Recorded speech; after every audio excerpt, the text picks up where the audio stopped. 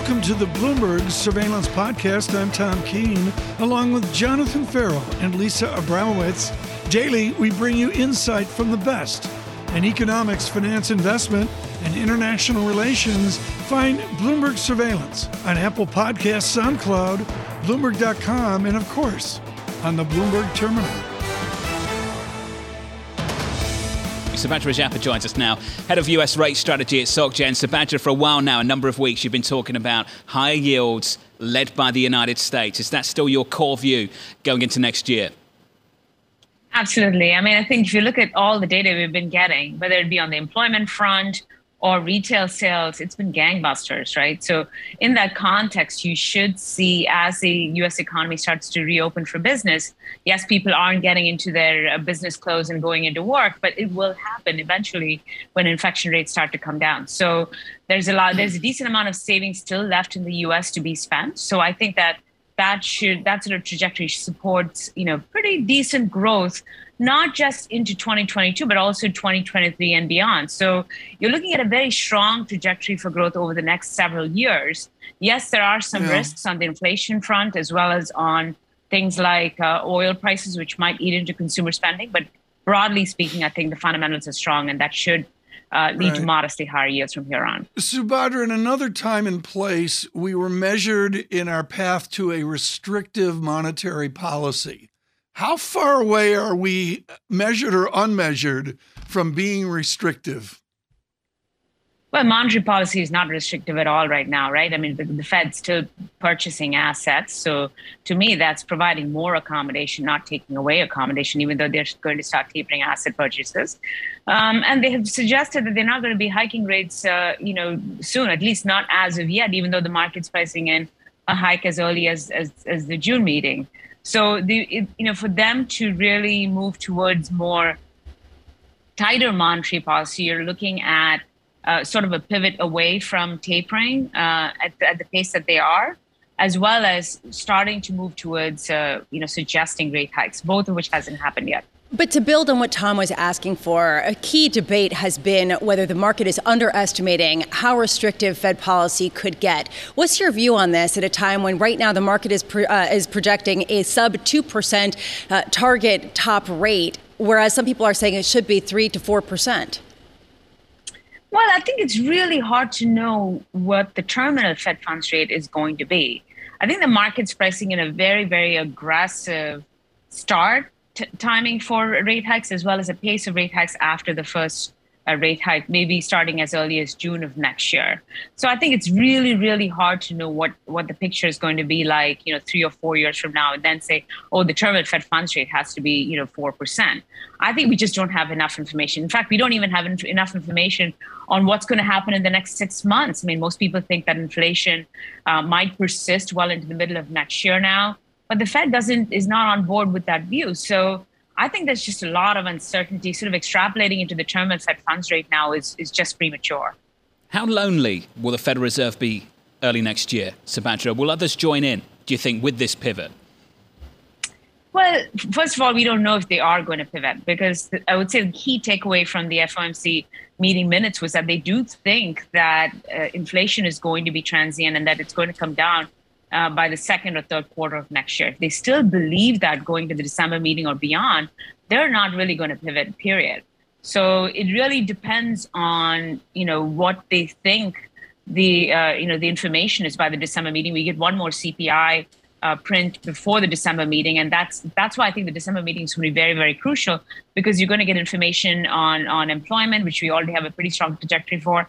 We're also going to get like a third data point, if you will, before the December meeting, which should give them enough information if they want to pivot. Will other global central banks follow the U.S.? Perhaps not. I think that global monetary policy is very asynchronous, and it's probably going to remain asynchronous well through next year and the year after. So every day over the past week or so, Subhadra, we've gotten about 100 different Fed officials, I'm exaggerating, speaking at different forums. What's your sense about anything, if anything, we've learned that's new or moves the ball forward about how they're thinking about their rate policy? It was kind of disappointing that we heard quite a few Fed speakers, but not really anything substantive or new from any of the speakers. I think some of the hawks have sort of doubled down. You're hearing from the likes of Bullard, who are saying that we should be thinking about balance sheet normalization right after tapering asset purchases. He's always been calling for a sooner taper, end to taper, as well as faster beginning of rate hikes. So it's all the same story from the hawks. And what you're hearing now more is the ex-Fed officials like the likes of Dudley and Lockhart, who are saying that the Fed should be thinking about normalizing policy sooner, so that they don't so that there's not a policy mistake, by not raising rates soon. Do you listen to the former guys or the current ones, Subhadra, for a more accurate guide of where you think it's going? The current ones. I think the former guys are more honest and open with their opinion, but that's just my view. Subhadra, thank you. The former guys have a lot of wisdom, right? So we can take away information from that. Subhadra Rajappa of SocGen.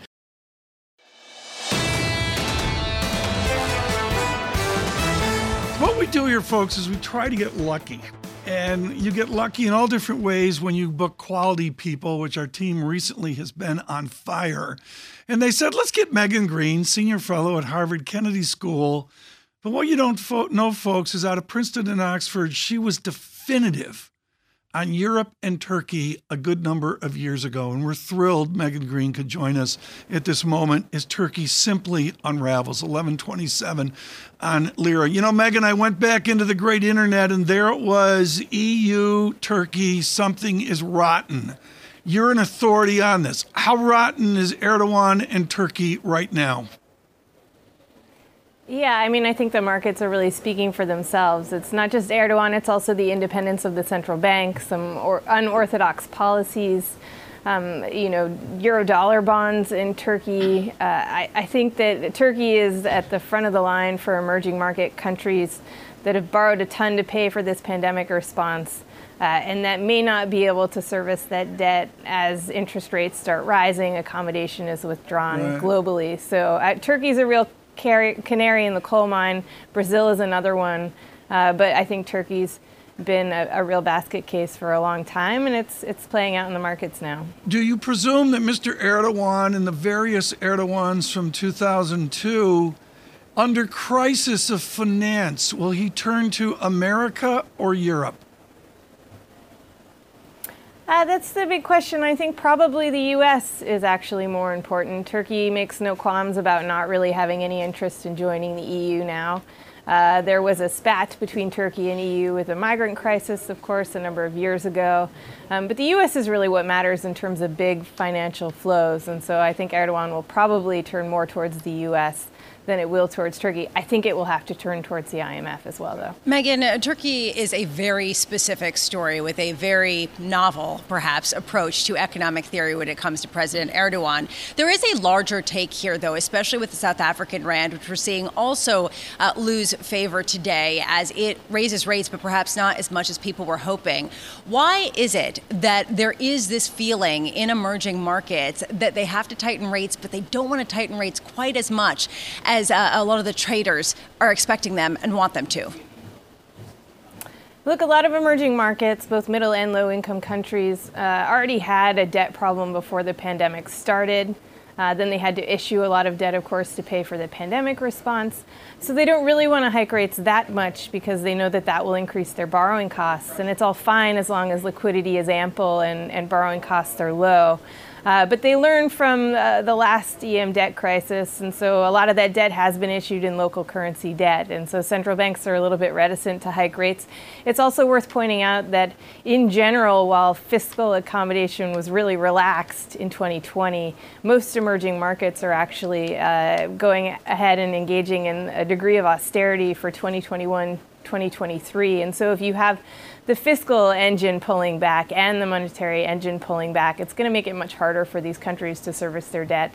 And also that has currency implications that makes it harder for them to pay for imports. And so I think we're going to run into a lot of trouble in terms of a sovereign debt crisis in emerging markets. Maybe not this year, but I think from next year onwards, And the IMF has beefed up their firepower to deal with this, but they don't necessarily have good programs for countries that kind of fall in the middle and need medium-term help. And this goes really to Damian Sassower's point, how the Fed is banker to the world, and they are looking not only at domestically what the policies need to be, but if they hike rates twice, which is the consensus right now among traders, at least that's what's priced into the market, what would that do? Would that trigger the sovereign debt crisis that you're talking about in the developing world?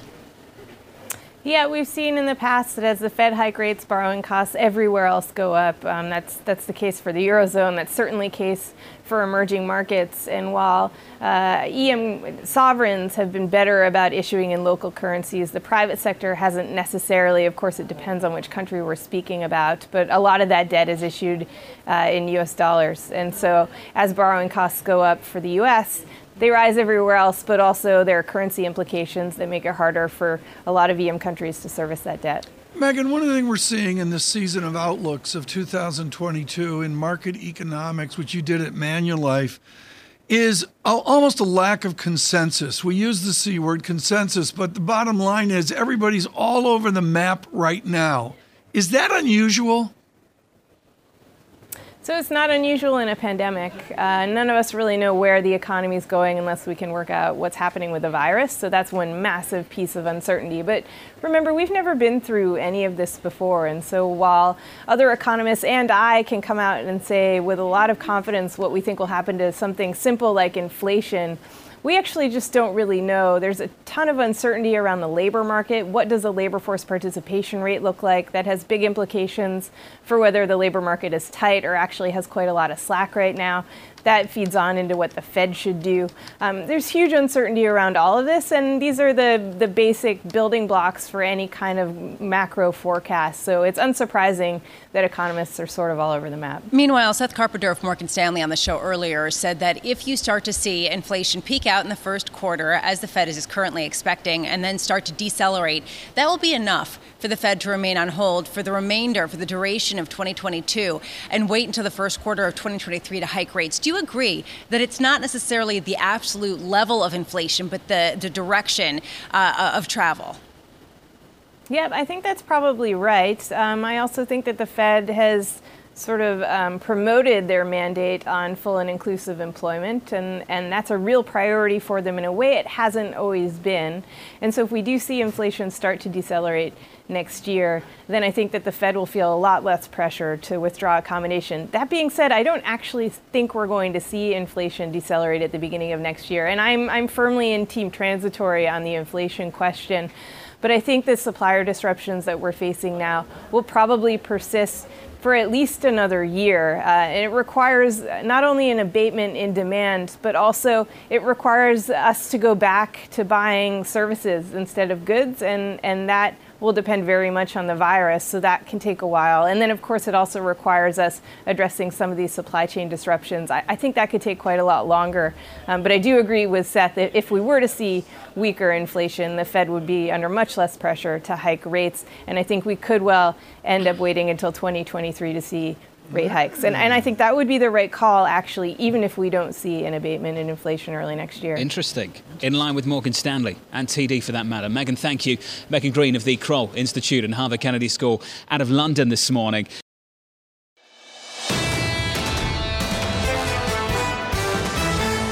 Another one of the great dual degrees in America is you take French at William and Mary and attach it to something else. Seth Carpenter did that with their French and Francophone Studies program, which is worldwide acclaimed. And we're thrilled that the gentleman from Paris could join us today. And John Farrow, I think, if down at the Fed, John, help me here, but they speak Greek. Maybe Seth can pick up on that. Maybe the French would help on the resume, along with working at the Fed, working at the Treasury. Seth, some people are saying it, and I ask this very delicately, just in case Mr. Gorman is watching.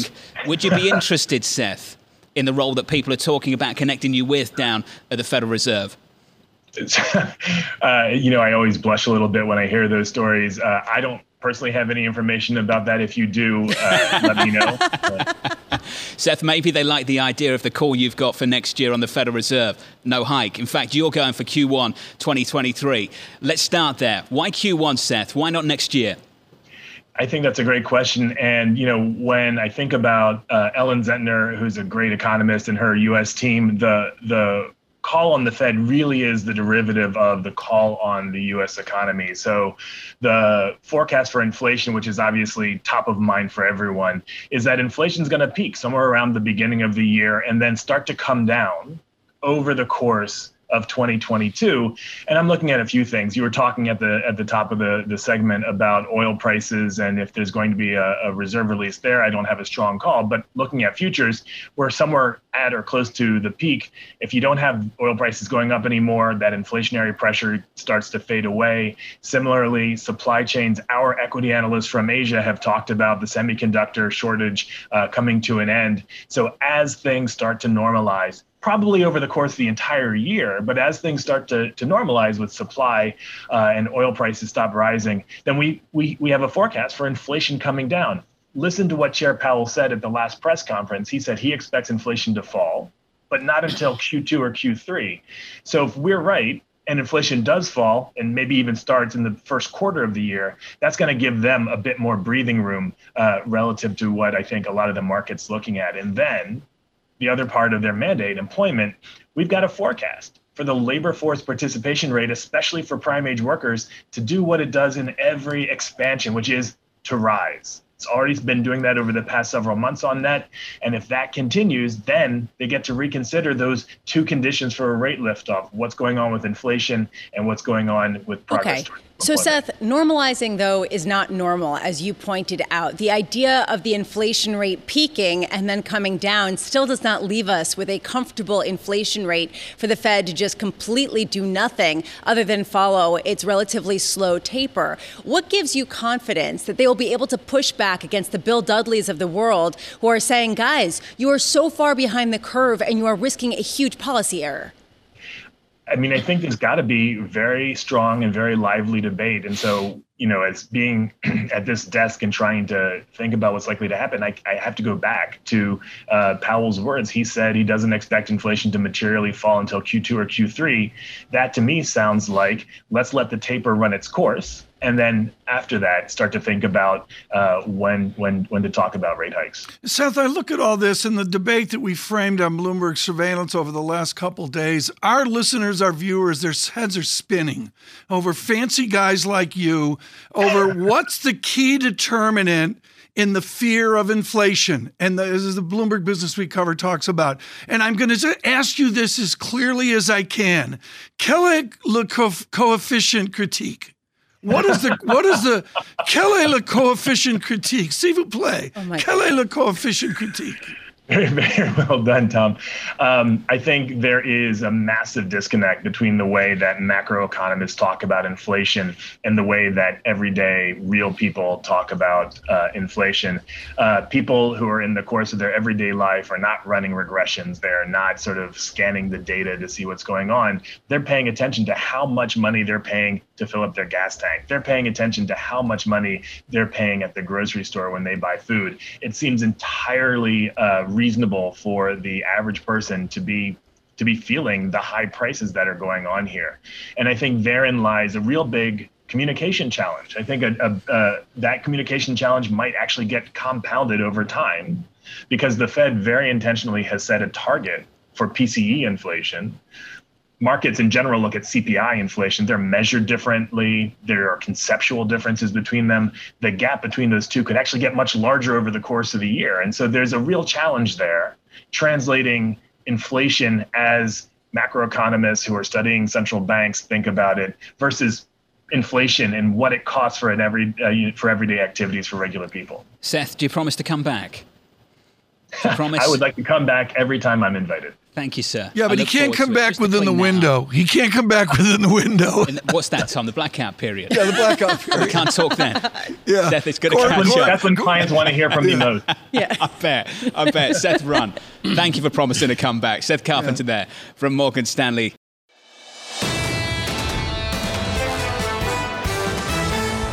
Let's pick it up. We've got some wonderful guests today on economics, and we go to someone incredibly skilled here on market economics. Stephen Stanley is with Amherst Pierpont and their chief economist and is really good at the granularity. Steve Stanley, I want you to extrapolate the reality of John Deere, and as Greg Valliere reports this morning, 10% wage lift, and then the next year a 5% wage lift, and the year after that a 5% wage lift. That smells like inflation to me. Can the union inflation fall over to non-union America?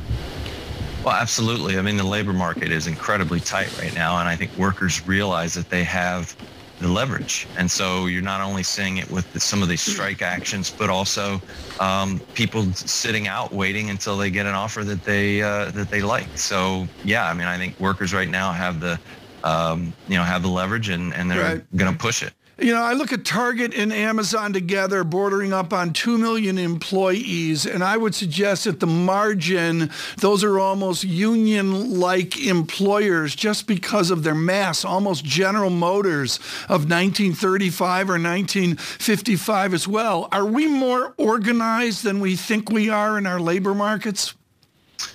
That's an interesting question. I mean, I think in some aspects that's probably true. These big companies, or big employers, I should say, have definitely, responded with kind of big moves in terms of wages, raising the minimum wage that they pay or the average wage that they pay in a manner that is somewhat akin to a collective bargaining type situation.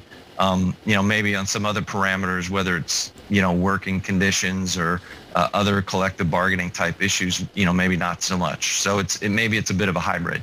Stephen, does the Fed have time to wait for this labor market to heal, to get back to where we were before this pandemic? The Fed is way behind the curve right now. I mean, the fact that we're still buying assets is, it's a problem. And so I think they're gonna end up moving quite a bit faster than they think. At some point, they're gonna have to accelerate the pace of tapering.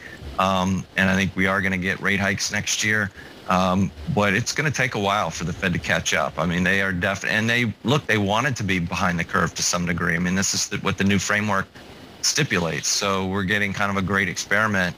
But the world looks very different than the way we thought it looked in 2018, 2019, when the Fed developed this new framework. Well, let's talk about how much it's changed. As things stand, that QE program is set to run down by the middle of next year. Run me through when you think that's set to end and when the next rate hike actually comes after that.